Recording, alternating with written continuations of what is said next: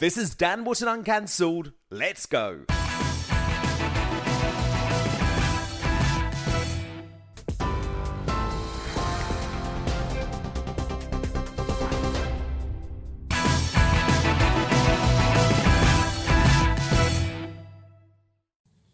The eco-terrorists destroying lives are at it again, with the Sunday Mirror revealing yesterday that Just Stop Oil is planning Britain's biggest ever campaign of civil disobedience beginning on October the 1st, with thousands blockading Westminster for, quote, week after week in a threat to our democratic system.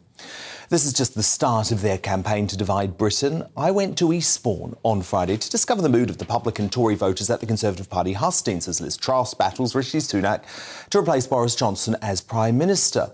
But what I actually discovered was far more disturbing: how the extreme activist left intends to plan to use law-breaking and likely violent acts in the run-up to the next general election in their attempts to threaten ordinary folk with whom they disagree and scupper democracy. It's a dark underbelly of this country, largely ignored by the mainstream media, but it goes against British values and the morals of the apparently be kind liberal left. To start with, groups including hard left trade unions, Extinction Rebellion, Just Stop Oil and Green New Deal Rising surrounded the venue to harass and threaten the Tory members attempting to enter the hustings and express their democratic right to elect their next party leader. Watch.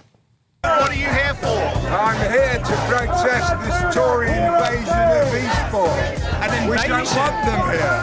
We don't want them here. We don't want their Tory policies anywhere near this country. The Tories that you undoubtedly support are actually the most criminal government. Calm down, sir. Calm down, please. No, I want you to go. That's not very tolerant of you. Yes. Why would I need to be tolerant? But you think Tories, who are British citizens, are invading Eastbourne? Many protesters suggested the Tories had no right to be in Eastbourne at all, no matter how much of a hypocrite it made them. Why does your sign say Tories go home? Because they're not welcome here, just like refugees aren't welcome, nor the Tories. So you think two wrongs make a right? You got me on that one.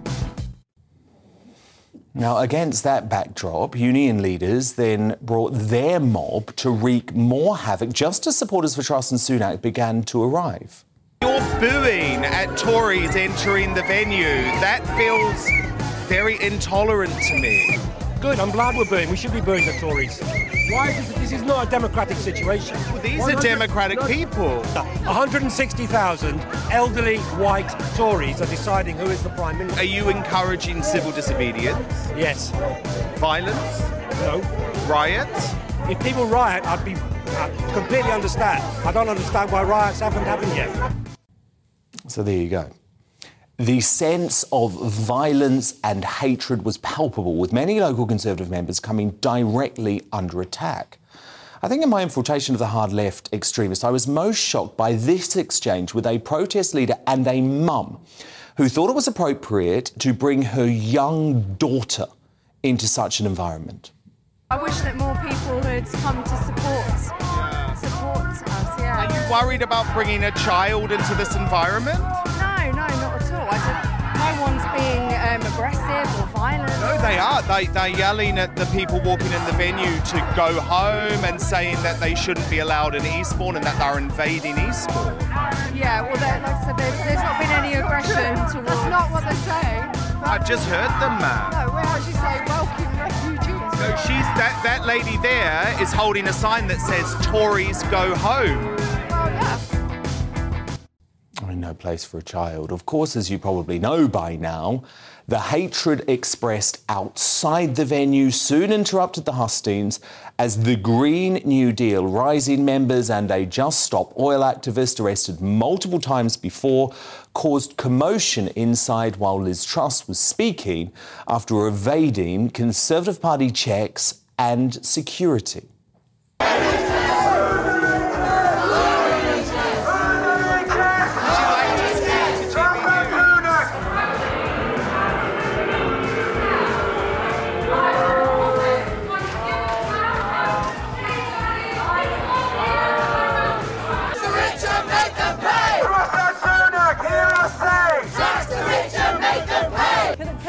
say, Jimmy, that I take it as a compliment that I'm so popular with Extinction Rebellion. There is deliberately disruptive activity, which isn't just about peaceful protests, it's about trying to disrupt, democracy, trying to disrupt people's everyday lives, and I think that is a problem. So while Truss dealt with the mob spectacularly and actually made me more convinced her response that she should be the next Prime Minister, really, the fact they had trespassed and gained access to the supposedly secure event is a major concern. Now, I tracked the protesters down following their ejection. You just interrupted the Truss protest. Why did you interrupt Liz Truss tonight? We interrupted Liz Truss because we are young people who are fed up with 12 years of Tory leadership. Are you being funded by any organisation, or are you part of any organisation? I'm here because I'm a young person who's really angry. How did you get in?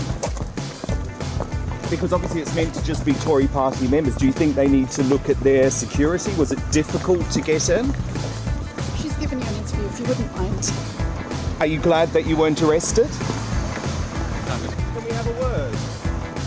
Right, which organisation are you a part of?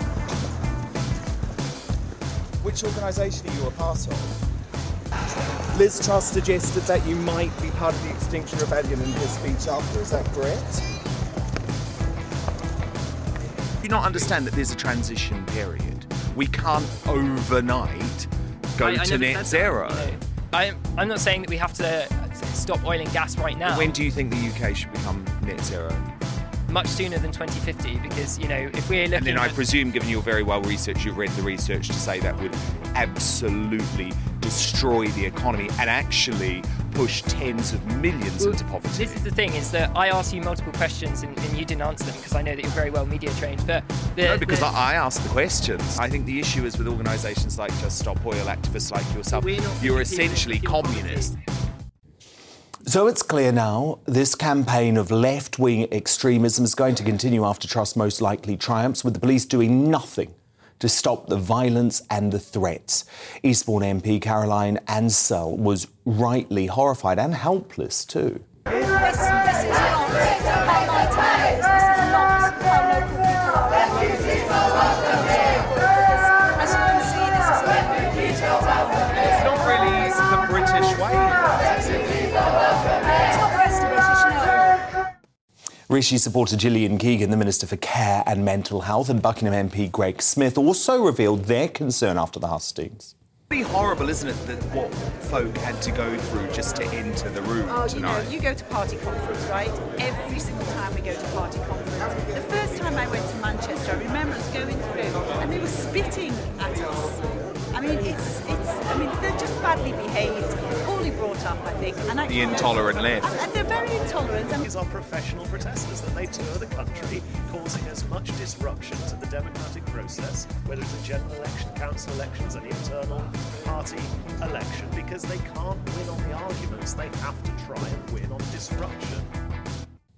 So the left like to tell you it's the Tory party that wants to divide the country. But what I saw on Friday night is that there is a highly sophisticated, media-savvy and downright nasty campaign of violence from hard left activists set to attempt to tear Britain apart over the next year. We must wise up to what they're doing, and our police should stop being so pathetic and weak. But to respond now, my superstar panel, Daily Express columnist Carol Malone, journalist and broadcaster Sam Dowler, and the political journalist John Sargent. Carol Malone, of course, I believe in the right to peacefully protest.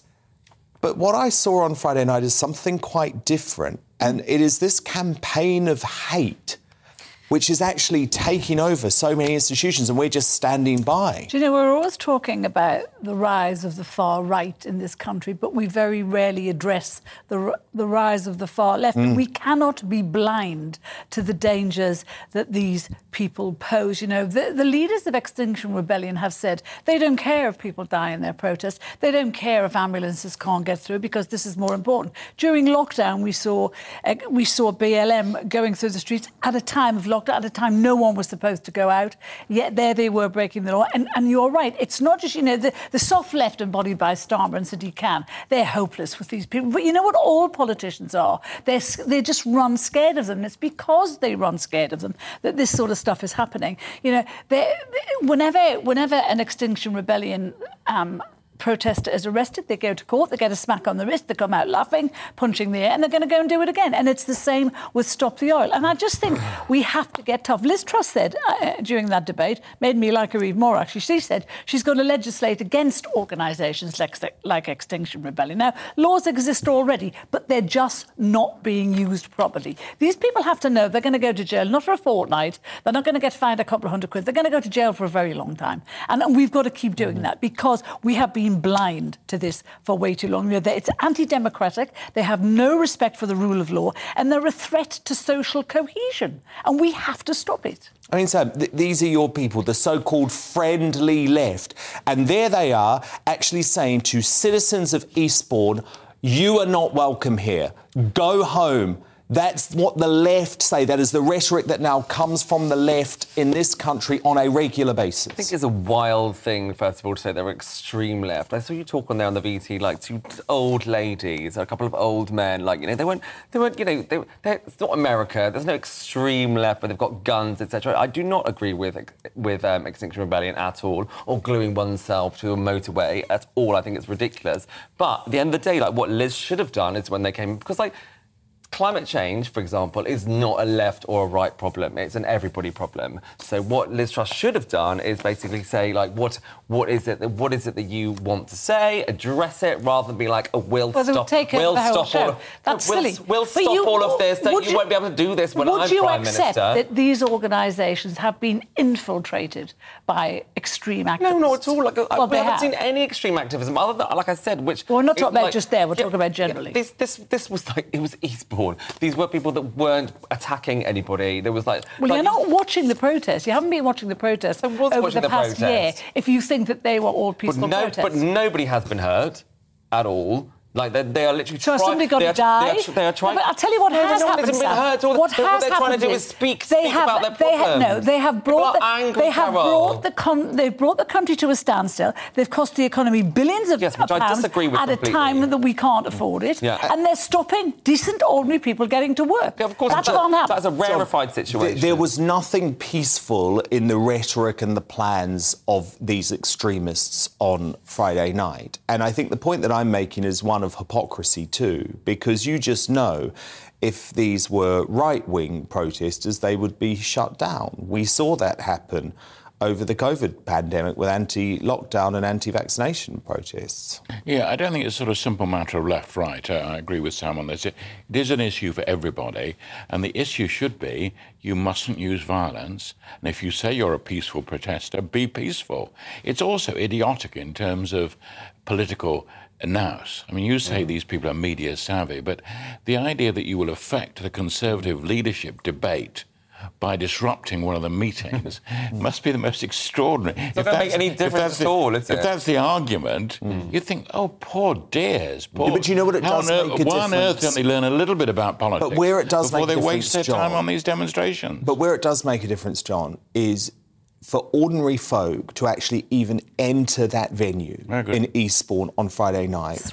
You literally had to go through people who were threatening violence, screaming at you, telling you weren't welcome. Now, I actually saw a lot of local activists turn up, survey the scene from afar and not even enter the building. So that's how it's scuppering When you said threatening violence, what do you mean? What did they shout out? That they were going to hit people? They were going to hurt there were somebody? There were lots of intimidating threats.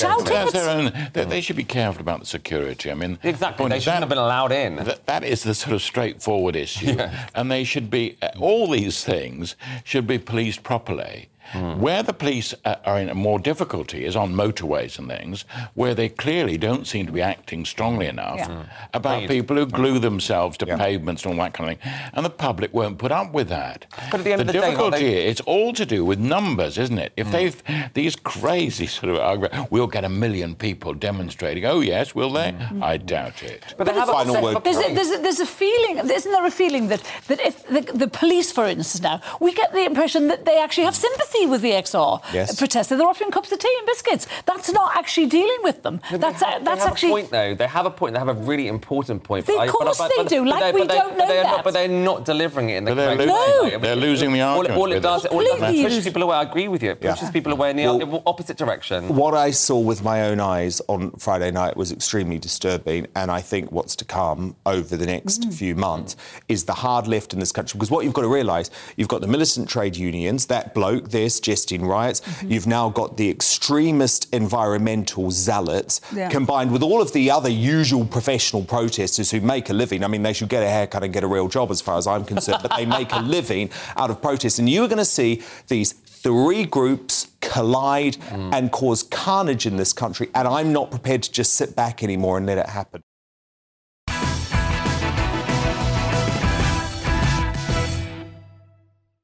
Lawrence Fox and Laura Dosworth still to come this hour, but first it's time for The Clash.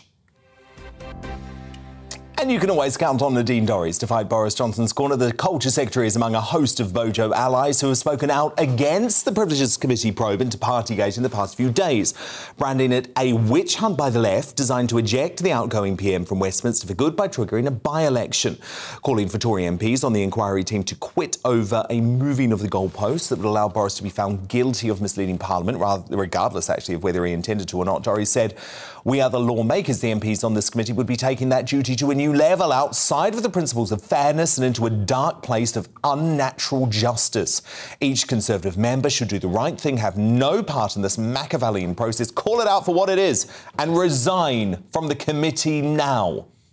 I totally agree with her, of course. I've been speaking out against this rotten stitch-up and the egregious appointment of Labour Boris Hader-in-Chief, actually, Harriet Harman, as chair for weeks. Just last Monday in my digest, I urged Tory MPs to rise up against this increasingly anti-democratic madness, and it's relief to hear some of them are listening. So should Tory MPs quit the Partygate probe that critics say is rigged against the outgoing PM? Let me know what you think. My email address, stan@gbnews.uk. You can tweet me at GB News. We've got our poll running there too. The results shortly. But to help you make your mind up, I'm joined by former council leader for Windsor and Maidenhead, Simon Dudley, former advisor to Boris Johnson, Colville Ranger, superstar author and broadcaster Christine Hamilton, Conservative commentator Albion Ancona, and the chief officer for the Cheshire Association of Local Councils, Jackie Weaver. So, Simon Dudley, let me start with you. You were with Nadine Dorries on this, I believe. Yeah, good evening, Dan. Good evening, everyone. Absolutely, for two fundamental reasons.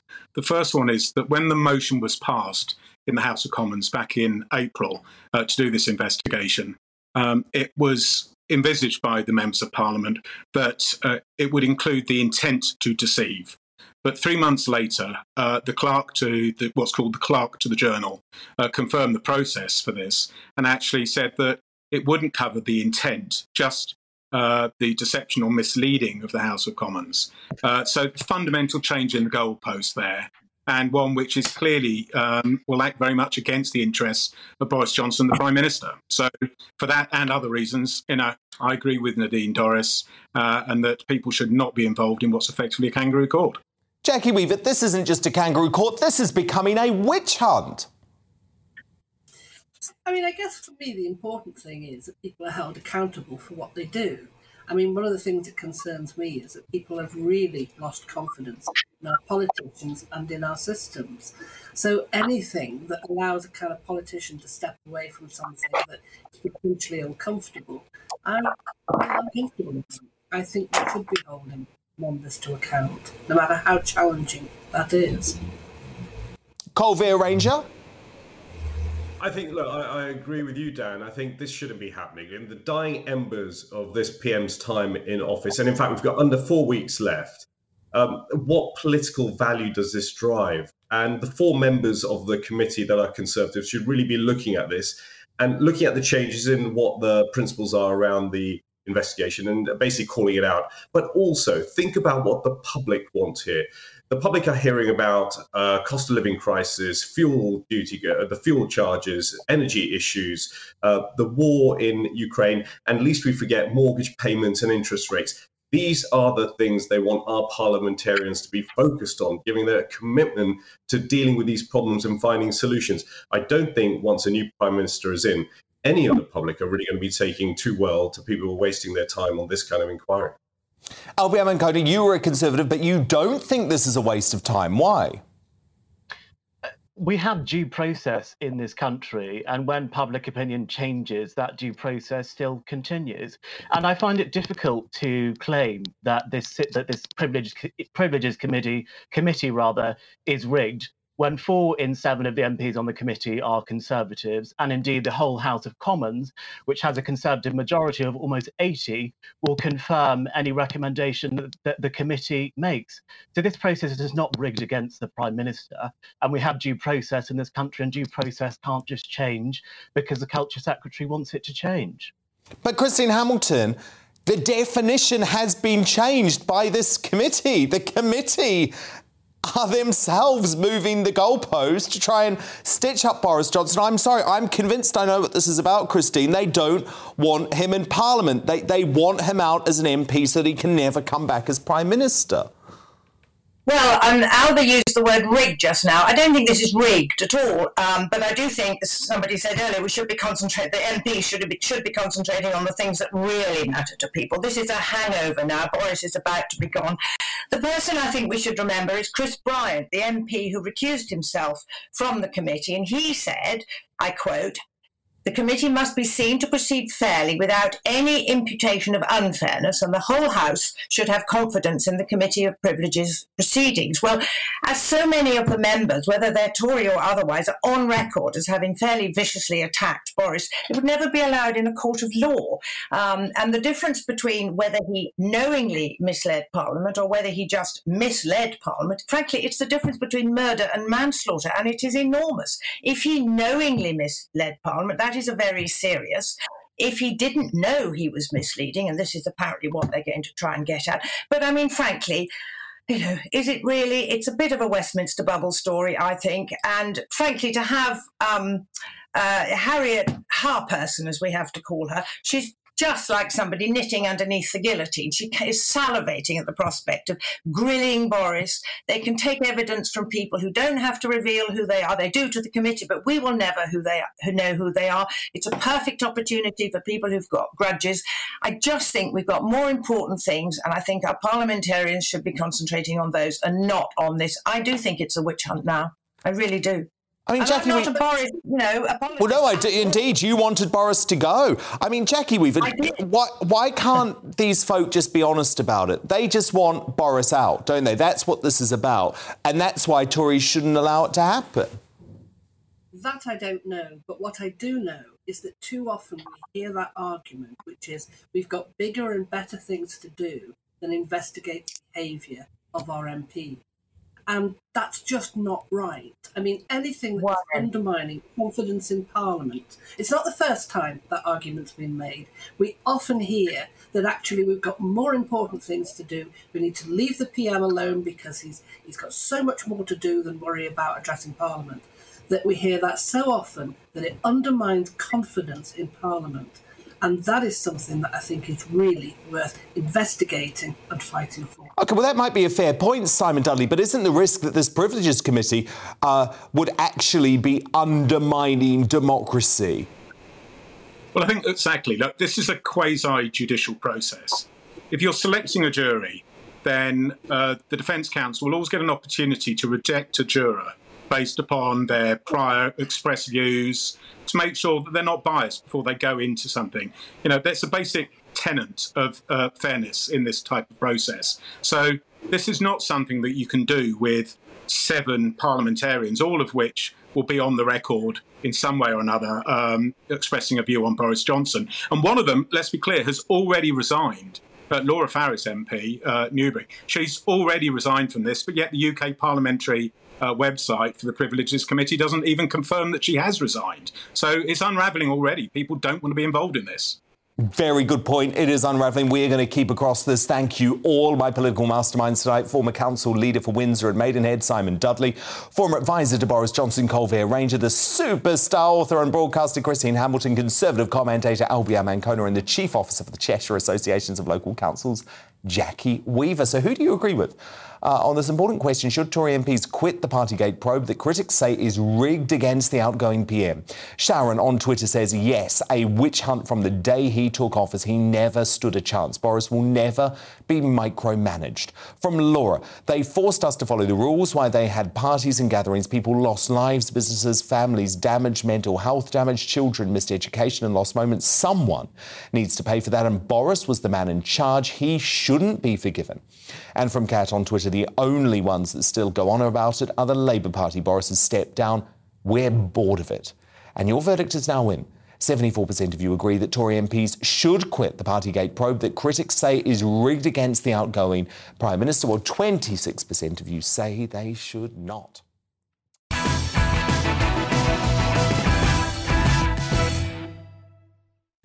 Lawrence Fox on the way, but first, Laura Dodsworth is tonight's outsider. Now, as we enter another week of soaring temperatures following a record-breaking dry July, 3.5 million Brits have been slapped with hosepipe bans. The harsh restrictions have been introduced across Kent, Sussex, Hampshire and the Isle of Wight, and more will follow if Environment Secretary George Eustice has his way. Writing in the Sunday Telegraph yesterday, he declared, in accordance with their drought plans, water companies across the country have rightly taken action to mitigate the effects of this prolonged dry weather using the range of tools available to them. I strongly urge others to do the same. And in a chilling escalation of the nanny state ban on hosepipes, one company, South East Water, is actually encouraging people to snitch on their neighbours if they see them flouting the rules so it can take appropriate action. Well, Estate of Fair author Laura Dodsworth is wise to establishment nudge tactics like this used to scare us into changing our behaviours. She's written a compelling article on neighbourhood nudging, and I'm delighted to say Laura Dodsworth joins me now. Laura, what do you make of all of this? Is this the start of these eco-lockdowns we've been hearing about? Oh, my goodness, you're at least a few paces ahead of me.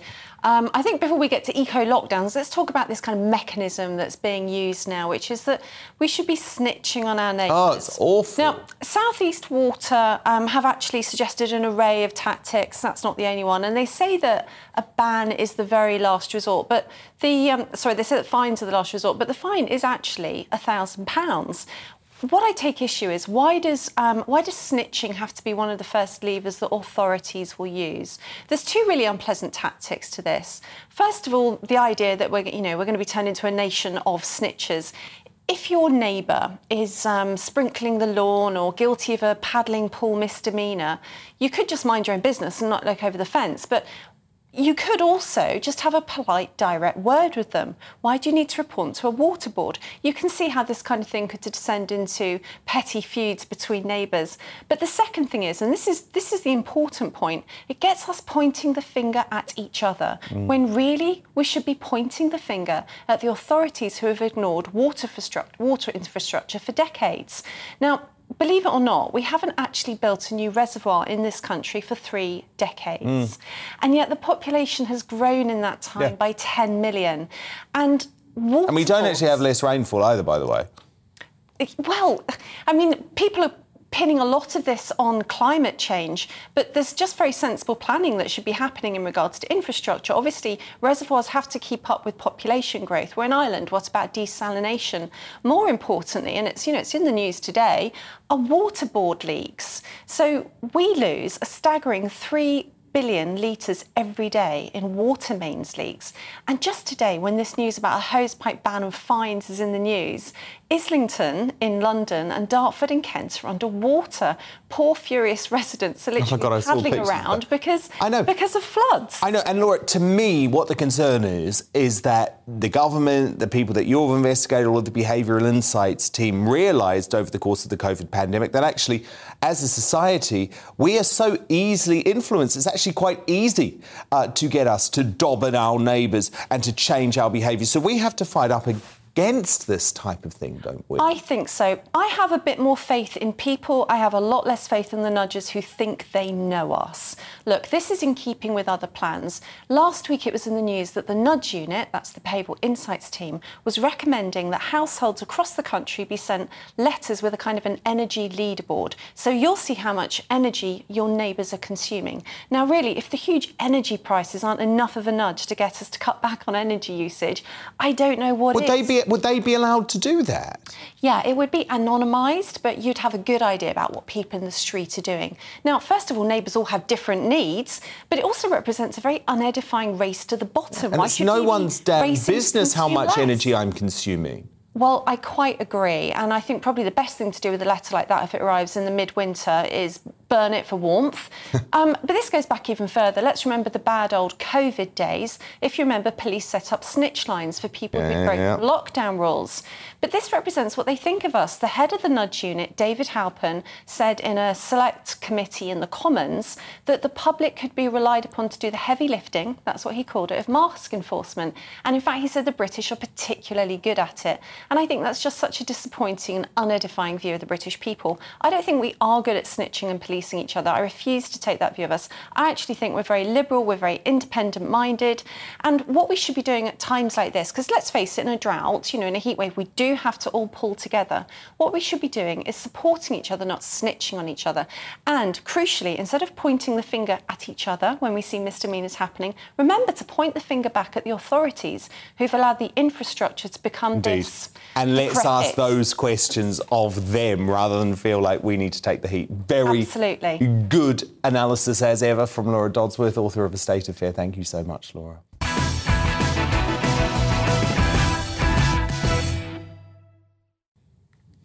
Welcome back. Tomorrow's newspaper front pages on the way. But first, you may remember this disturbing real-life case of the Thought Police when Army veteran Darren Brady was arrested at his Hampshire home after sharing a tweet that officers claimed had upset some faceless individuals on the internet. Watch. No. The Hampshire Police would realise how ridiculous this is. It is ridiculous. It is. Of course, I'm what to come to this? What did it need to come to? Tell us why you escalated it to this level, because I don't understand. I posted something that he posted. You come to arrest me. You don't arrest him. Why has it come to this? Why am I in cuffs? Because of something he shared, then I shared. Because someone has been caused, obviously, anxiety based upon your social media post. That's not why you've been arrested. For context, the tweet in question was an image of the LGBT flag rearranged into a swastika, and Mr Brady has since been released and told there will be no further action. But before an investigation was even carried out, officers had informed him that he could avoid prosecution if he admitted wrongdoing and agreed to go on one of their so-called hate crime awareness courses. Now, understandably, there's been widespread outrage that our police should take it upon themselves to challenge an individual's political beliefs, and in a resounding victory for freedom, the Hampshire Constabulary have announced they are now scrapping the hate crime awareness courses. Well, the arrest and the video that sparked it all was filmed by Reclaim Party leader Lawrence Fox, the original poster of the tweet that saw Mr Brady targeted. Lawrence is also a central member of the Bad Law Project, which pledges to challenge and depoliticise what he views as the dangerously woke police force. And I'm delighted to say that he joins me now. So, Lawrence, do you think the cancellation of these hate crime awareness courses by the Hampshire Police is a direct response to the publication of your video? I think it's a direct result. Hi, Dan, by the way. I think it's a direct result of people not liking this thought policing. We had a relationship with our police for many, many decades, right back to the Peelers, which was the police were the people. And we've started to realise that what's happened is that the police have become a politicised police force, similar to the Cheka, the Gestapo and the Stasi, and we decided to get in their face and tell them that that's unlawful, how they were behaving. And as you can see, this very, very embarrassing video for these coppers, I sort of feel sorry for them in a way. But, you know, we no longer in this country have policing by policing all communities without fear or favour, by consent. We now have a politicised police force, and that politicised police force is got to go down because it's very bad news. And sending us, Lawrence, on re-education courses. I mean, it's so sinister. It is truly, truly sinister. You'd laugh, wouldn't you, if it wasn't so unbelievably awful? Yeah.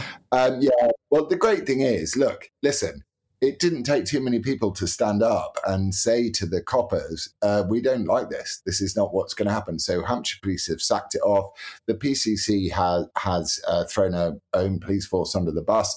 Worryingly, the chief superintendent has been sideways promoted up to the College of Policing, which also needs to be banned and got rid of, by the way. Because, at the end of the day, as British people, we're not getting our burglaries investigated. We're not getting car theft investigated. We're not getting some forms of assault investigated, but they've got 7 spare coppers to come and turn up at a perfectly innocent man's house and give him grief. And that, for me, is a political police force. And that, for me, is the beginning of the Stasi. And I think in 1930s Germany, if people had turned up at the Gestapo and laughed in their faces and got in their faces, I think that, history may have turned out differently. So it's about pricking that bubble early on. I mean, I guess, Lawrence, I've got lots of concerns because if you hadn't been there to film the arrest, would this have just happened to Darren Brady? Do you see what I mean? Yes, it's great that you were there and you've got a big profile and you could film it, but how much is this going on without people calling it out? There's over 150,000 of these visits have been made, and these non-crime hate incidents have been recorded. And, it's absolutely morally abhorrent that we live in this country and this is taking place. But this is not just part of the police. This is part of our education system. It's part of the National Health Service. So what the Bad Law Project is going to do, and I encourage your viewers to go to thebadlawproject.com, is that we are going to reclaim our national institutions as a result of this. Because if we don't have the police, we don't feel safe. If we don't know that our children are being educated in loco parentis properly rather than indoctrinated with all gender ideology and all this mad stuff, we cannot trust the people that we entrust to look after our lives when we're at work doing what you and I are doing tonight, which is working. No, indeed. And I think it is incredibly important. And obviously we had you on previously talking about the Bad Law Project before this case erupted. Lawrence, I think we spoke, though, the last time we spoke, you hadn't actually posted the tweet in question that became so controversial. What's your reaction to the fact that you have effectively been shamed for, I guess, posting something that many think is deeply, deeply offensive, comparing the pride flag to that of the swastika? Well, I'm not comparing the pride flag to the swastika. What I'm doing is I'm saying that the same sort of hectoring authoritarianism is applied to the pride flag as it is to the swastika and the Nazi flag. Now, but what people forget is that for many, many decades, gay, lesbian and transsexual people fought very hard for their civil rights. And this Trojan horse, it's a political ideology, which is called wokeism. Look at these dancing coppers. It's an embarrassment to our country. Is we have a Trojan horse. What they do is they're a parasite. They use minority groups and the vulnerability of minority groups to extend a further political ideology which has absolutely nothing to do with sexual orientation or any of these things. And it's tragic, and we must fight it. No, indeed. And Lawrence, we will, of course, keep on this. But I guess a little victory today, a little victory for you today. Well, listen, man, it's a massive victory. Within a week, we have managed to get police procedure changed. We've got indoctrination camps closed. I've spent the week on the phone to American lawyers and politicians going, how can we do this in America? What you've achieved in a week. And I know I'm not allowed to say his name on air, but we're grateful to one man here in his great and strident desire to make sure that this stuff is Yes, and just to explain, we will obviously be speaking to him soon, your co-partner in crime and all of this, but at the moment, the police are still, exactly, non-hate crime, partner in non-hate crime, but at the moment, the police are still investigating. So Lawrence, we're going to keep across this, OK, and we'll talk as soon as we can. Thank you so much, Lawrence Fox.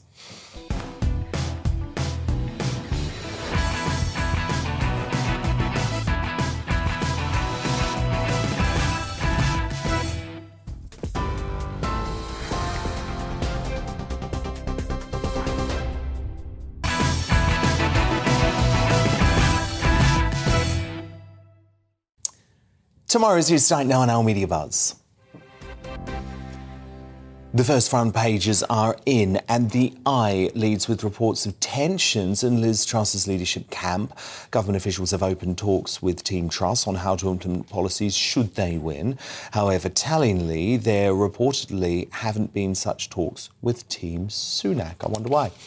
The Guardian says Liz Truss's tax plan could cost £50 billion a year without helping the worst off, while it pays tribute to the late Olivia Newton-John, who, as we know, has died aged 73. My superstar panel back with me now. Daily Express columnist Carol Malone, journalist and broadcaster Sam Dowler, and political journalist John Sargent. Not two Sams tonight. Now, as I revealed earlier in the show, the militant left are on a mission to divide the nation with venomous rhetoric and violent protests that have no place in a peaceful society. Here's a reminder of some of the behaviour I uncovered at the Tory party leadership hustings in Eastbourne on Friday night. What are you here for? I'm here to protest this Tory invasion of Eastbourne. An invasion? We don't want them here. We don't want them here. We don't want their Tory policies anywhere near this country. The Tories that you undoubtedly support are actually the most criminal government. Calm down, sir. Calm down, please. No, I want you to go. That's not very tolerant of you. Yes.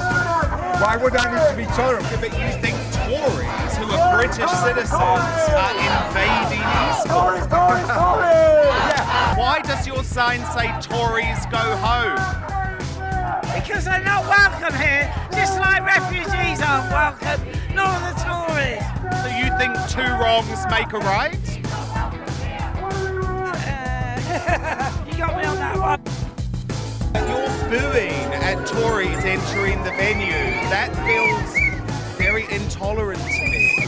Good, I'm glad we're booing. We should be booing the Tories. Why is this is not a democratic situation. Well, these are democratic people. 160,000 elderly white Tories are deciding who is the Prime Minister. Are you encouraging civil disobedience? Yes. Violence? No. Riots? If people riot, I completely understand. I don't understand why riots haven't happened yet.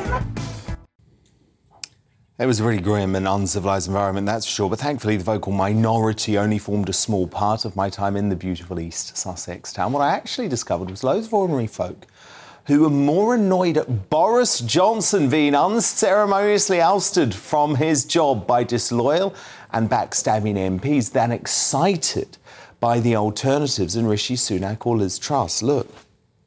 Personally, I think, one, we should not have got rid of Boris. He got us out of Brexit. He made a few mistakes. We've all made mistakes. I'm with you. The man shouldn't have been gone. He was stabbed in the back by Rishi. Yeah. Liz Truss didn't stab him in the back.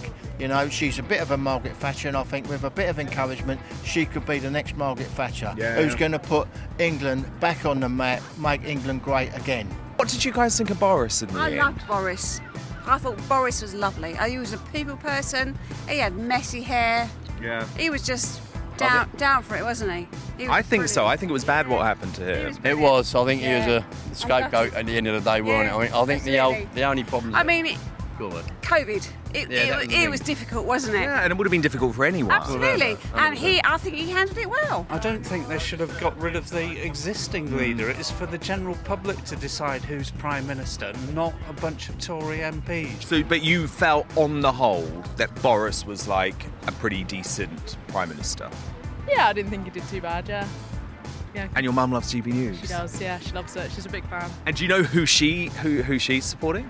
She likes Boris, yeah. So I think she would have liked him to stay. I'd like Truss, because she didn't stab Boris in the back, did she? Oh my God, I agree. No, I think Liz. It should be Liz. Okay, do you guys agree? Yeah, I think so, yes. We saw it coming because I think he wanted that role anyway, so it was going to be... Rishi did. Yes. Yeah, that's what I thought as well. We saw it coming. He's been a little bit ambitious, hasn't he? I think so. Yeah. I didn't like how Rishi backstabbed Boris. I didn't like that. Sneaky. Yeah. Snaky Sunak. Oh, I've just come up with something. So who do you support out of Truss or Sunak? Or is the answer neither? Neither. What about Boris? Did any of you like Boris? You did? Yeah, love Boris. Love Boris. I actually think that Liz is the stronger candidate now. Boris. I love Boris. So just fascinating, isn't it? Looking at the reaction of that group when I mentioned Sunak and Truss, they were absolutely horrified. They said, oh, no, I don't trust any of them. Don't trust any of them. Mentioned Boris. Oh, love him. So the electorate still pines for Boris, but Sunak and Truss are firing off a host of policy promises in a bid to win the keys to number 10. Truss ally Brandon Lewis said today that she was not ruling out using handouts to help Brits with the cost of lockdown crisis. Meanwhile, Sunak said whispers of a Truss giveaway, quote, wouldn't touch the sides of dealing with the mounting cost of living costs. Now, Carol Malone, Sam Dowler and John Sargent, my superstar panel, return. Carol, it's really interesting, isn't it, that even though, certainly within the Tory party, and I definitely think she is the best option, Liz Truss, there is not an enthusiasm out there overall for this contest at all. I mean, I think they're two of the dullest candidates we could possibly have had. I mean, really, I do. You know, and I think, I think Sunak's he's got no chance. But of the two of them, I think he's the cleverest. I think he's the most likeable. I think he's the most capable. And yet, she is the one who's been favoured among the Tory membership. And the one thing I do agree with one of those protesters you were talking to, he said that, the future leader should not be chosen by 160,000 Tory party members, and I completely agree with that. Those two would not be chosen if the public had a choice. Very interesting. Almost everyone you spoke to there wanted Boris. So who was whipping up all this hatred of him before? Guess who? It was the Tory party and some of the the elite in the Tory party who wanted to get rid of Boris. That's not what the electorate generally wanted. No. And I think they rue the day. Frankly. Massive mistake. I mean, John, it really did fascinate me actually in Eastbourne. Just seeing the reaction. Obviously, I've picked it up a lot over the past few weeks because I have been very open about the fact that I think Boris Johnson should have stayed in his job, and I know many folk disagree, but just being out and about and people sort of tossing up between Sunak and Liz and, oh, yeah, maybe she's a bit better than him, but feeling a real affection still to the current Prime Minister, who is still in office. I mean, this is what's ironic. Shouldn't he just stay? No. He certainly should stay in office because that's the only way you can run our system. You can't have acting Prime Ministers, acting cabinets. The whole thing would... No, we just call the whole thing off like Lord Cruddas wants. No, the system is really quite simple. You wait until the majority party have got a new leader and you carry on in that way. You can't jig about sending people to Buckingham Palace and then saying, no, we're doing that again. No, this was the only sensible, dignified way to proceed. But it's almost as if the public affection for Boris is growing, though, John. Well, no, partly because people are obviously disappointed by the candidates. They're also disappointed by the way the debate is going, because it's extremely complicated. It's also contradictory at times. I mean, the moment somebody says anything of any value, then it's immediately retracted, either by the allies or by the person themselves. So you're getting a very odd view of... Hold on a moment, you've got 4 weeks to go.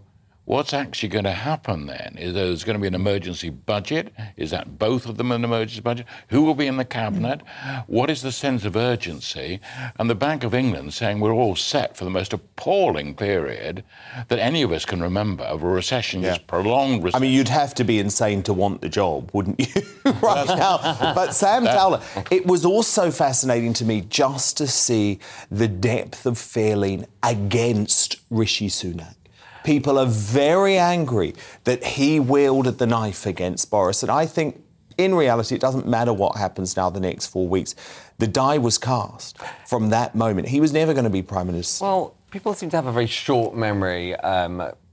Obviously, we all know that Boris stabbed Theresa May in the back in order to get the job which he wanted his whole life, which was trained to be in his mind. Well, didn't he stab her in the front? He resigned. Yeah, he did. Yeah, but that's very different, though, isn't it? I maybe would have had respect for Rishi Sunak if he had resigned from the cabinet, but he didn't. Rishi didn't stab him in the back. He resigned in a week whereby, obviously... No, hang on. Not stabbed in the back, is it? You're right, he did. He lost his trust in him, and therefore that's why he did it. Rishi said he had out resigned because morally he couldn't take what Boris was doing to the country anymore. But we know absolutely that he already has had his election campaign planned. He planned to do this the all the time. website, Carol, was set up in December. There was nothing spontaneous Boris did about nothing it. but lie and cheat his whole way while he was as Prime Minister and beforehand as well. You cannot Everybody say that. knows that. We can all see it. That's why he was ousted to begin You can with. shout as much as you like, but there was no proof that Boris has lied about anything. He lied about everything. Can I come in on Sam's side? Because I'm slightly worried that Sam's being sort of outspoken. Well, he didn't lie about everything. I tell you what, though, everything. he lost credibility in a very, very serious way. And most of the opinion polls are still now saying, by a majority, not a big majority, that he should go. And that once you're in that position, it's extremely difficult to regain trust. Exactly. And this whole of this it's leadership impossible election, to regain trust. The whole of this re-election is based upon the assumption that one or other of the candidates will be able to restore trust in the Conservative Party. That's what it's meant to But be John, about. can I ask you a question? Do you really think that, because Boris was the vote winner, whether you like him or not he was, do you think either of those two candidates will win the Tories the next election? I'm not sure about that, but I certainly, if Boris had stayed, I think he's a vote loser. If he'd have stayed, he was he was a vote loser. He would have lost the next general election. Carte blanche he would have done. Now, look, I've come to expect Sly News to be out of touch, but it was nonetheless surprising that the audience at their leadership grilling last week seemed to be so pro-Rishi, given that recent polling has repeatedly seen Liz Truss come out on top. Allies of Truss have reportedly expressed scepticism about whether the crowd in the studio was truly undecided, as host Kay Burley claimed. In particular, the presence of one Tom Harding, who used to be Chief of Staff for Arch Ramona Anna Soubry, raised eyebrows, especially after he called for an apology from Truss following her recent U-turn over regional pay boards. Here's a reminder of one of the more entertaining moments when he squared off against a fellow audience member. Will you apologise? Because it was actually quite offensive. I hate this apologise, for everything that you might have said. I just don't understand it. When somebody's asking for your vote, you don't expect to be offended? Well, simple as that. What's that supposed to mean? Now, this guy, it turns out, has form for attacking the party he is meant to be a member of. Here he is laying out his mission statement on the BBC's Question Time after expressing outrage over the government's Rwanda scheme. Does this make you question your support for the Conservative Party? The only reason I'm a member of the party now is to get rid of Boris Johnson. As Truss allies told the Daily Telegraph, when you have Soubry's ex-Chief of Staff, it's clear it wasn't exactly an audience of typical Tory members. If Remainer wets, like Harding, are backing Sunak, you know there must be something fishy about Rishi.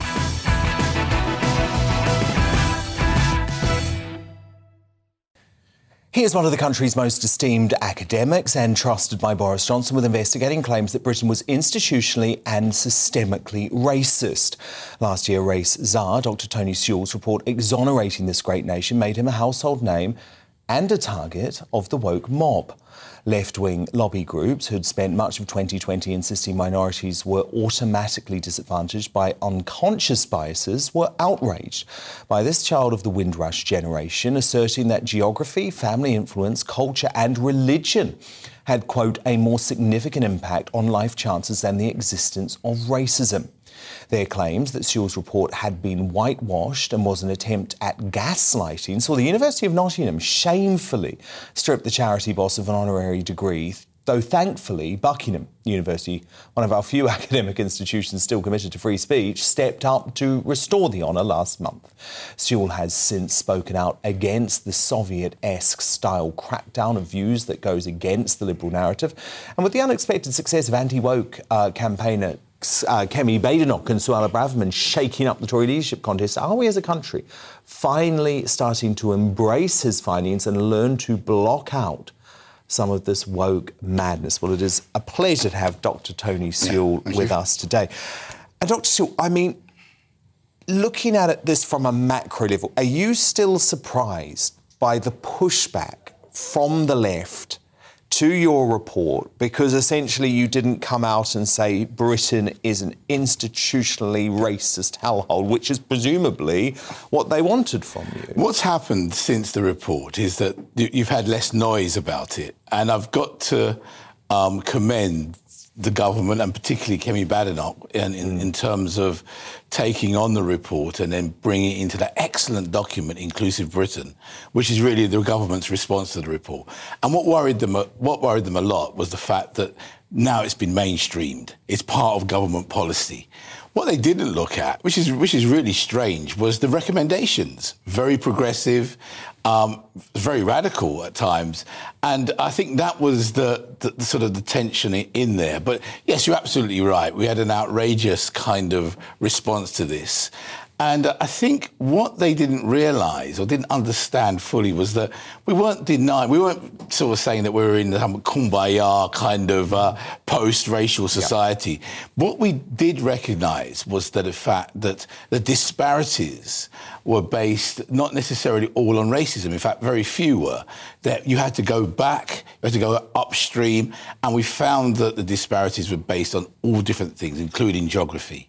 The other thing is, whether you like it or not, if you're white, from the last time I checked in, you happen to be part of the human race.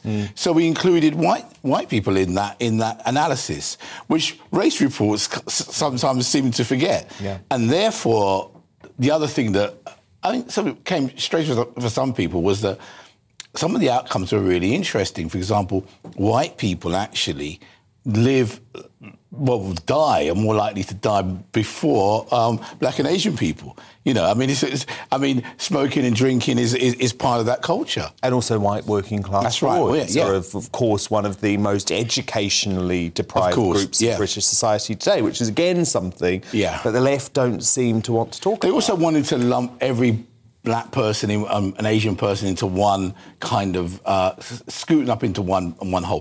For example, the taxi driver in Bradford is a world away from the doctor, you know, in London, Indian doctor in London. Yet you have all these in one group. So we said no. You know, we're different in that sense, and you've got to look at all different elements in terms of that. It's interesting because I went back today, Doctor, through some of your previous interviews, dating right back, you know, to the early 2000s. There's one interview in 2004 with The Guardian where what you said then was strikingly similar to what you say now. And it's about not leaning into victimhood. You don't want young black boys in particular to feel like they're victims, and embracing the Martin Luther King Jr. view of the world, that character should be more important than colour. How depressing is it to you that, especially post the death of George Floyd and the Black Lives Matter movement, that in fact the critical race theory movement is that everything should be about one's colour? I mean, that is depressing, because I can see from my point of view and from lots of people's that your life isn't determined by race alone. It's so many other factors that are there. One of the key things in there was this element of agency, this notion that you can control your own life and your own destiny. And more, the key question that we took on was, is there a situation where everything is rigged against you if you're black or Asian? Is the system... If it isn't, then let me tell you what the problem we have. We have what I call the terror of freedom. Because if that is not the case, then what is holding you back? You're actually frightened to be free. And if you grasp that, as we've found perhaps in newer migrants coming to the country and finding that they can go through and go to the top, then what is stopping you? You see, I mean, this is the issue, and there may well be an issue. I'm not saying that there aren't things around that's stopping people from progressing. It'd be strange not to deny that. But this terror of freedom almost is a sort of self-imposed kind of victimhood on you, and a groupthink that stops you from doing that. But do you worry, because I know you've felt that passionately for a long time, and I completely agree, but do you worry that all of this new rhetoric, which didn't exist really 10, 20 years ago, about critical race theory, do you worry that that only increases the victimhood? What's going on is there's a mini industry in this. There are people who have jobs, people who have work that depends on this narrative. And if you take that away from them, they don't want solutions at all. That's why I'm very encouraged by someone like Kemi, Penny Bannock, you know, who comes into this situation. Incredible woman. Yeah, with a narrative that says, you know, she's aware of the reality of racism, but comes in and says, you know, look, you know, you can do it. If the things are open up for you, then you can go for it, and the realities are there. But you looked at the evidence, right? I mean, this report was serious, it was in depth, there was a huge number of experts involved, and you did not find that Britain was an institutionally racist country. Let me be very clear what we did find. The evidence that we had, the evidence that was in front of us, from what we could get, and looking at it, we from that evidence couldn't conclusively say there was institutional racism. It does not mean that it doesn't exist. And there's a myth going around to say that we deny the existence of institutional racism. You can say to both things. You can look at something and say the evidence that's in front of you, you can't conclusively say it is. However, I'm sure that it could be out there. We're not denying it at all. And in fact, we have recommendations that deal with some of those structural things. But from what we saw and what we looked at, and the evidence that we gleaned, we looked at the fact that the disparities that were there were based on lots of other things. As racism is there, but not the paramount thing. Class is the key. Class. Absolutely. Now, how shocking was it for you that as a result of this report, the University of Nottingham, I believe, your old university. Yeah, they gave me my PhD. Now listen, I've got this doctor term. Everyone's a doctor these days. But I got a real PhD. I did the work. I did the sweat and got it. So you got the real one, but then you were going to get an honorary as well. They sent me a letter saying that, look, based on all your great work, Tony, I'm going to give you an honorary degree. We're going to give you an extra PhD, a kind of honorary one. And then after the report, they said you caused controversy. So therefore, we're going to snatch it back from you. So they cancelled it. They cancelled me out. And you said for you going public with this, it wasn't about the fact that you want, as you say, you're already a PhD. You then got the honour from the University of Buckingham anyway. But it was about trying to I'd already got a couple of honorary degrees from Exeter and Essex anyway, so I've got lots of them in my cupboard at home. But I mean, where's mine? But it was making a point about what happens these days in society if you maybe go against the orthodoxy on some of these controversial issues. Yes, the university was spooked by, I think, the unions or somebody there, and they felt students, right, as well. Yeah, but I don't think, for example, they canvassed all the students there to understand this. No, it's a tiny minority. Yeah, they just took with the loudest voice. Yeah. But we've got to stand up against this madness. It is. It's outrageous. Because I mean, some people who get their honorary PhDs cancelled are people like Jimmy Savile or R. Kelly or something like that. I had a government report which is now part of the mainstream, policy. So to cancel little me, just seems very strange. I've never been cancelled like that before. I joined. And you thought it was Soviet-esque?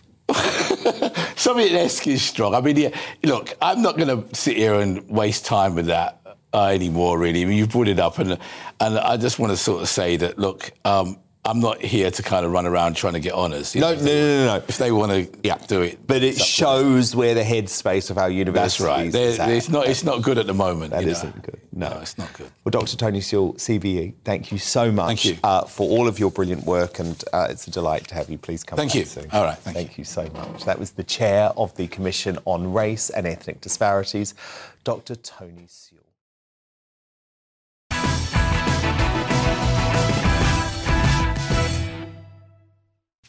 Let's return to tomorrow's news tonight now on Our Media Buzz.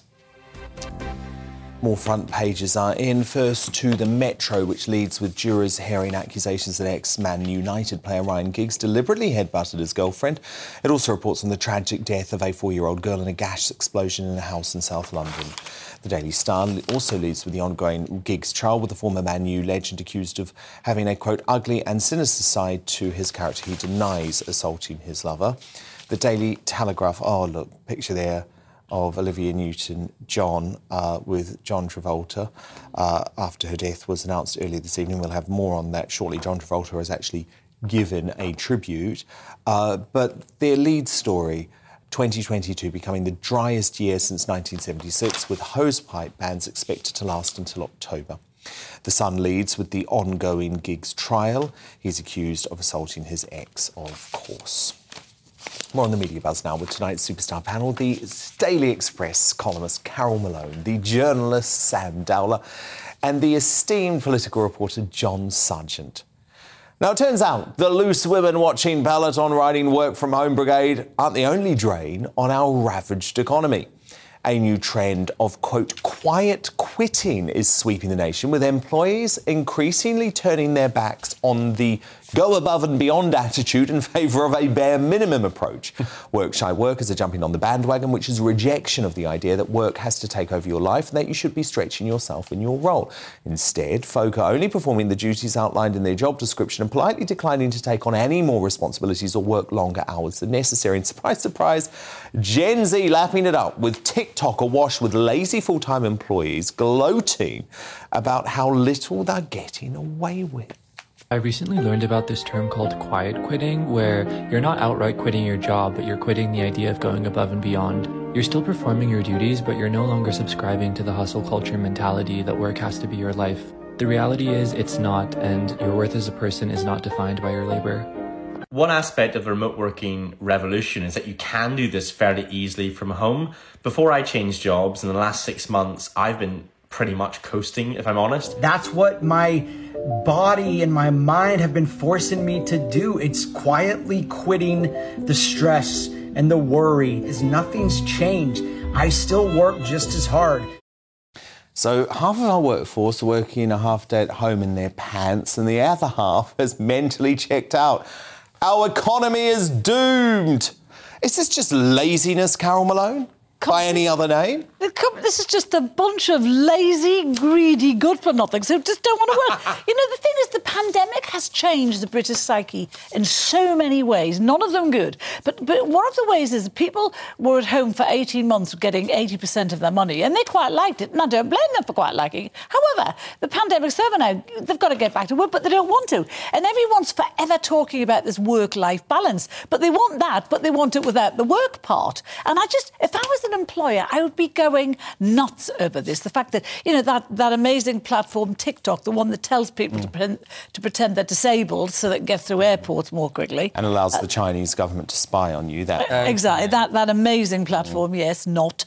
But this makes me so angry. What's happened to the British work ethic? Yeah. What's happened to ambition? How can you ever go anywhere or be anything if you're doing the bare minimum? Sam Dowler, this is your generation. How do you defend this? I'll tell you exactly how I defend it. So my partner worked in the care sector. He doesn't anymore because basically during the pandemic he had to work his arse off and then got no bonuses, no nothing. Another one of my best friends, he had to he had to reapply for his job to get paid less money, and then so therefore you expect people to go above and beyond. These people are doing the bare minimum because that's all they are paid for. So why should they put in more time when they're getting paid less money? This is tosh to say that everybody is just doing the bare minimum because that's all they're being paid for. That's actually not true. Everyone. That's exactly what this is all about. But they're not doing the bare minimum because they're doing their job. They're doing their job. If your friend didn't like working in the care sector, get out of it and get a job that he likes. Well, that's what he's done. That's what he's done. Now he's working for a warehouse where he gets paid more money. Listen, I'm talking about literally massive companies in the hospitality sector as well, where he had to, again, as I said, my friend had to reapply for his job and then get paid less money while all the directors get all the money, all the money that they want. Come on, but how are you going to get ahead? You're going to get ahead by working hard, and that's how you get the big bucks. I mean, John Sargent, I have to say, this trend doesn't surprise me at all because I sense it everywhere I go. I sense it when I walk into a shop. I sense it when I walk into a supermarket. I sense it with my delivery drivers.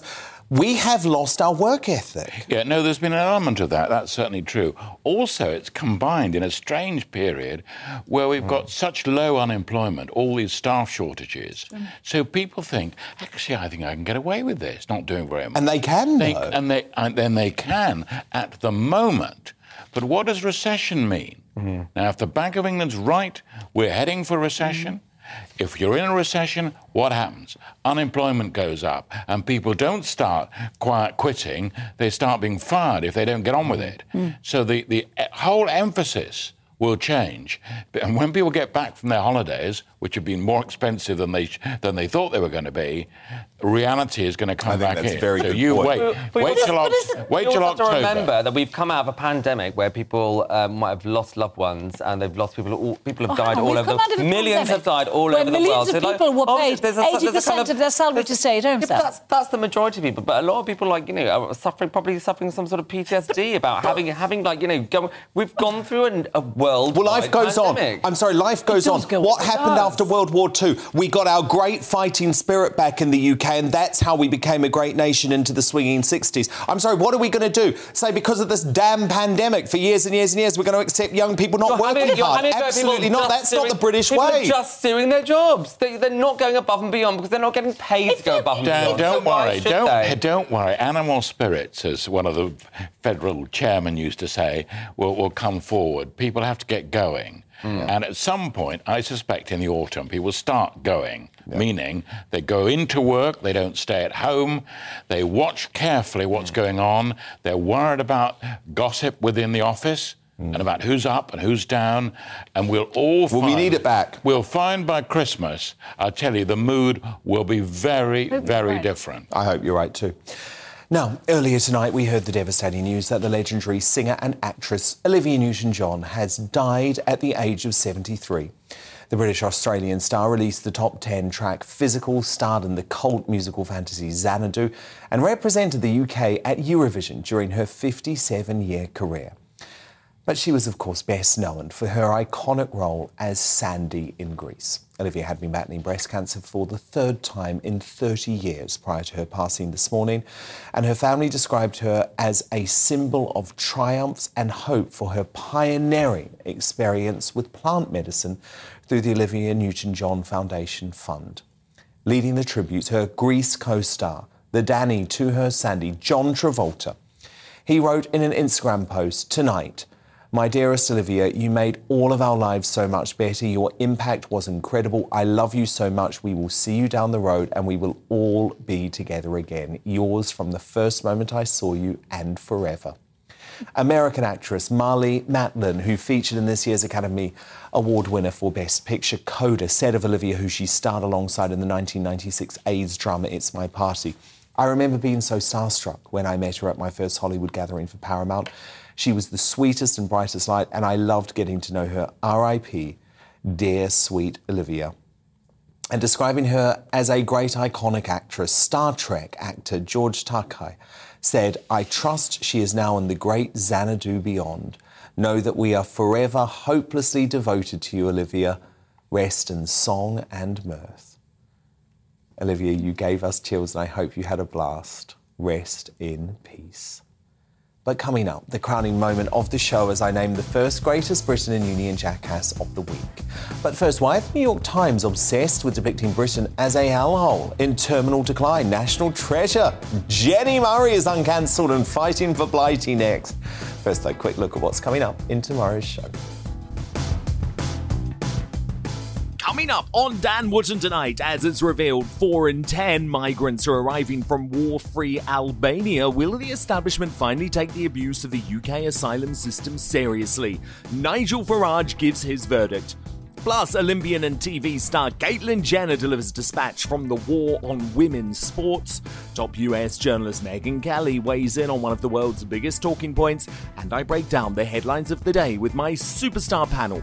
Former Daily Star editor Dawn Neeson, Conservative commentator Reverend Calvin Robinson, and Sunday Mirror political editor Nigel Nelson. That's Dan Wootton tonight, Monday to Thursday from 9 p.m. till 11 p.m. on GB News. But it's time now for Uncancelled.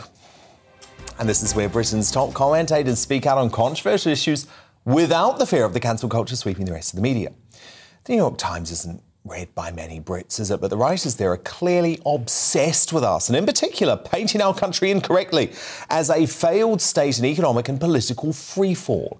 In a thoroughly miserable piece titled "The Fantasy of Brexit Britain is Over" that rightly infuriated commentators this side of the Atlantic, Richard Seymour, a former member of the far-left Socialist Workers' Party, said of Blighty, "Economically stagnant, socially fragmented and politically adrift, the country has been cut down to size. The right's Brexit fantasy of a revitalised Britain freed from the shackles of Europe and able once again to confidently assert itself at home and abroad is finished. Britain has become merely a hub for multinational corporations, denuded of any wider social or civic resonance. The exit of Mr Johnson, Brexit's most charmed cheerleader, marks the demise of that fantasy. In its place, unmistakable and unstinting, comes crisis." What utter rubbish. Well, this hit job in Britain is only the latest in a long line of similar takedowns by woke America's favourite papers. Over recent years, Brexit and Boris Johnson have become prime targets for this Yankee rag with an obvious agenda to do down Great Britain.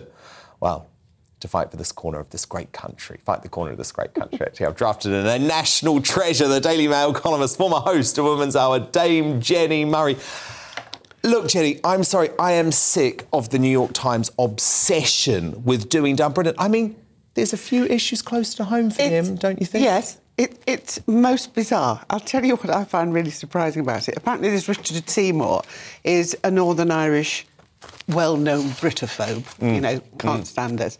But what's bizarre is that Mark Thompson, who is the former Director General of the BBC, is now the former Chief Executive of the New York Times, but he was there for a long time. What's he been doing? Why is he behind? Well, we know why, though, don't we? Because when he was at the BBC, he turned... Well, he was. And he also turned the BBC, I would argue, into what I call, Jenny, the British-bashing corporation. You might... I know you're a former employer. You might think that's too much, but I don't. I won't have that. I mean, Woman's Hour was very British. Yeah, but not a lot of the committed. Other content. Well... I won't tear the BBC apart. I won't have this round with you tonight. I do have my differences with the BBC on certain things, but on the whole, it's a highly valuable organisation. But what I don't understand is the New York Times, they like to claim in the US that they're a paper of record. Well, these are just downright lies that they're now printing. Well, I would say there is a tad of the pot calling the kettle mucky. I wasn't going to use the expression that we used to use in Yorkshire. We're not allowed anymore, is that true? No, rude. Very rude it is. It would have meant swearing. Because, we are in a pickle in this country. We have no apparent government at the moment, not that I can see anyway. We have a horrific cost of living. We have no dentists, apparently. Luckily, I do have one who I've been with for 100 years and still can see. The NHS is desperately understaffed and, airports and Dover, that's all a bit chaotic, isn't it? And then, of course, there's the immigration problem. How do we deal with those boats coming across? But America has a woeful health system. They're very much fatter than we are, the Americans. Are they? Yeah. Much fatter than we are. Oh, I like to hear that. We don't fear... we have an obesity problem, but they have a massive obesity problem. We tend not to fear our kids will be gunned down when they're at school, because we don't have guns.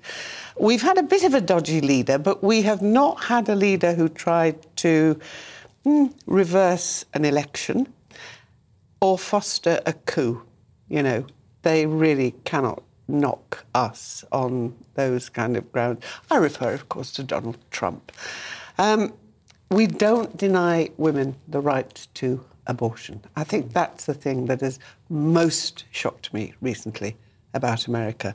How could they not have thought, well, Roe versus Wade is not going to go on forever and ever. Let's have a proper law that enables women to have an abortion. My jaw just dropped when I read what was happening there. I think neither of us are quite the great empires we thought ourselves anymore. But then this calling the kettle grimy. So what is it about, Jenny? Is it about liberal Americans making themselves feel better by pointing over the Atlantic and saying, oh, things are far worse there, and painting a false picture? Because, by the way, look, we could have the debate on Brexit another time, but fundamentally, most of the issues that they point to as a Brexit issue are actually happening all around the world. If you look at the supply chain issues, and it's nothing to do with Brexit, it's to do with shutting down the economy for the past 2 years. Oh, and by the way, that little war in Europe is having something to do with it as well. I think they do say that if you're in trouble, which they are, and we are, it's your friends that you tend to be rude about. Yes. You know, you don't slag off the Russians, frankly, because that's too scary. The Chinese are far bigger than America. So we're an easy target. We're an easy target. We're an easy target for the New York Times. And we're supposed to be allies. Yeah. And I think, you know, if you're going to be an ally, OK. I've said horrible things about Americans sometimes, and America itself. For a long time, I've said horrible things about them. But I still value the fact that we are allies. We are two nations divided by a common language. You know, they don't speak the language that we speak, although they think they do. But allies should actually be nice to each other, yes. Really. Very good point to end on. Our national treasure, Dame Jenny Murray. Thank you so much. Thank you. Daily Mail columnist and, of course, the former host of Women's Hour on the BBC. But it's time now to reveal today's Greatest Britain and Union Jackass. And my superstar panel return now. Carol Malone, who is your Greatest Britain nominee? OK, mine is June Spencer, Queen of the Archers, who at 103 years of age has taken her final bow as Peggy Woolley. It's a role she's played for 71 years. She's been in the Archers as long as I've been alive. I woke up every Sunday morning with Peggy Woolley for many, many decades. Anyway, she says she's been trying to retire for a year, but they kept on giving her more episodes. She lives in a care home. She has a studio built in her care home, and she's been recording from there, but she's recorded her final episode. She is a Great Britain. Great choice. Sam Dalla, your nominee. My nominee is Olivia Newton-John. She is obviously a British-born lady, and she is a legend. She's a gay icon as well, I have to say. And, you know, she's given us so much. And she's a dame. She was allowed to be a dame because she was born over here. And, you know, and she epitomises the damehood itself. We will claim her on this very sad day, indeed. John Sargent, your nominee. Holly Dance. She's the mother of the poor, sad Archie Battersby, and she did everything a mother could do, and whatever you think about the legal arguments, when it comes to what would you do if you were her, you'd hope that you'd behave as she did. Terrible, tragic situation indeed. Look, all great choices tonight, but of course, Olivia Newton-John, today's Greatest Britain. Rest in peace. Carol Malone, very quickly, your Union Jackass, please. The Met Force. This is the force that Cressida Dick said she was proud of, but the Children's Commissioner has revealed today that it's conducted 650 strip searches of children aged between 10 and 17 in the last 3 years. Many of those were conducted without an appropriate adult being present. Shocking behaviour from a shockingly bad police force. Sam Dalla, your nominee. That was shockingly grim. It's Kanye West, who, in light of Kim and Pete Davidson splitting up, he decided to post a thing that he'd mocked up himself, it's seemingly, talking about Pete Davidson. Yeah, I love Kanye, but that isn't cool. And John Sargent, your Union Jackass nominee. Liz Truss, 2 U-turns in a week. As Oscar Wilde might have said, 1 U-turn is unfortunate, 2 looks like carelessness. John, one day you're going to come on this show and get through an episode without slagging off Liz Truss. But I'm actually going to go with Sam Dalla for the double win. Kanye West, I love the man, but you can't suggest someone has. Double win. Obviously you can't. Carol Malone, Sam Dalla, John Sargent, Superstar panel, good night. Evening, Alex Deegan here with your latest weather update from the Met Office. Pretty warm today, but temperatures are only going to rise through the rest of this week. And if you're after rainfall, Well, you're out of luck. It's going to be dry for the vast majority, certainly through this week, thanks to this area of high pressure. Now, it's not completely fine and sunny everywhere. We've had this weather front across northern Scotland today, bringing cloud and outbreaks of rain, and that will continue on and off across the Northern Highlands, the Western Isles and the Northern Isles through the night. Elsewhere, though, most places dry with light winds. We could just see a little bit of mist and fog forming through the early hours across parts of eastern England, but it's not going to last on Tuesday morning. A warmish night, but not that oppressive. Temperatures are going to be rising, though, both by day and by night through the rest of this week. It is going to be another sunny day then for the vast majority on Tuesday. Quite a lot of cloud across northern Scotland still, but not as much in the way of rainfall. The rain tending to ease, except perhaps in Shetland. But even here it may turn dry come the afternoon. Quite a bit of cloud across the northwest and the breeze picking up here then, but elsewhere lots of sunshine, temperatures mid to high 20s, probably topping out at 30 Celsius tomorrow somewhere across the southeast. On Tuesday evening, again, it's fine, it's dry and it's sunny. Perhaps a bit more of a breeze picking up across Kent and suddenly getting quite windy across the far northwest where it will stay predominantly cloudy. Maybe one or two light showers as we head into Wednesday. But again, for most places, Wednesday is another sunny day. If anything, sunnier across the Highlands and certainly through Orkney, where we could see temperatures up to 19 or 20. And elsewhere, we'll be in the mid-20s widely. High 20s across the south, probably peaking in the low 30s somewhere close to London. Again, some coasts will be cooler where there'll be some pleasant sea breezes developing. The outlook is for more of the same. Hints of a change into next week, but for the vast majority of the sunshine continuing into the weekend and temperatures rising further.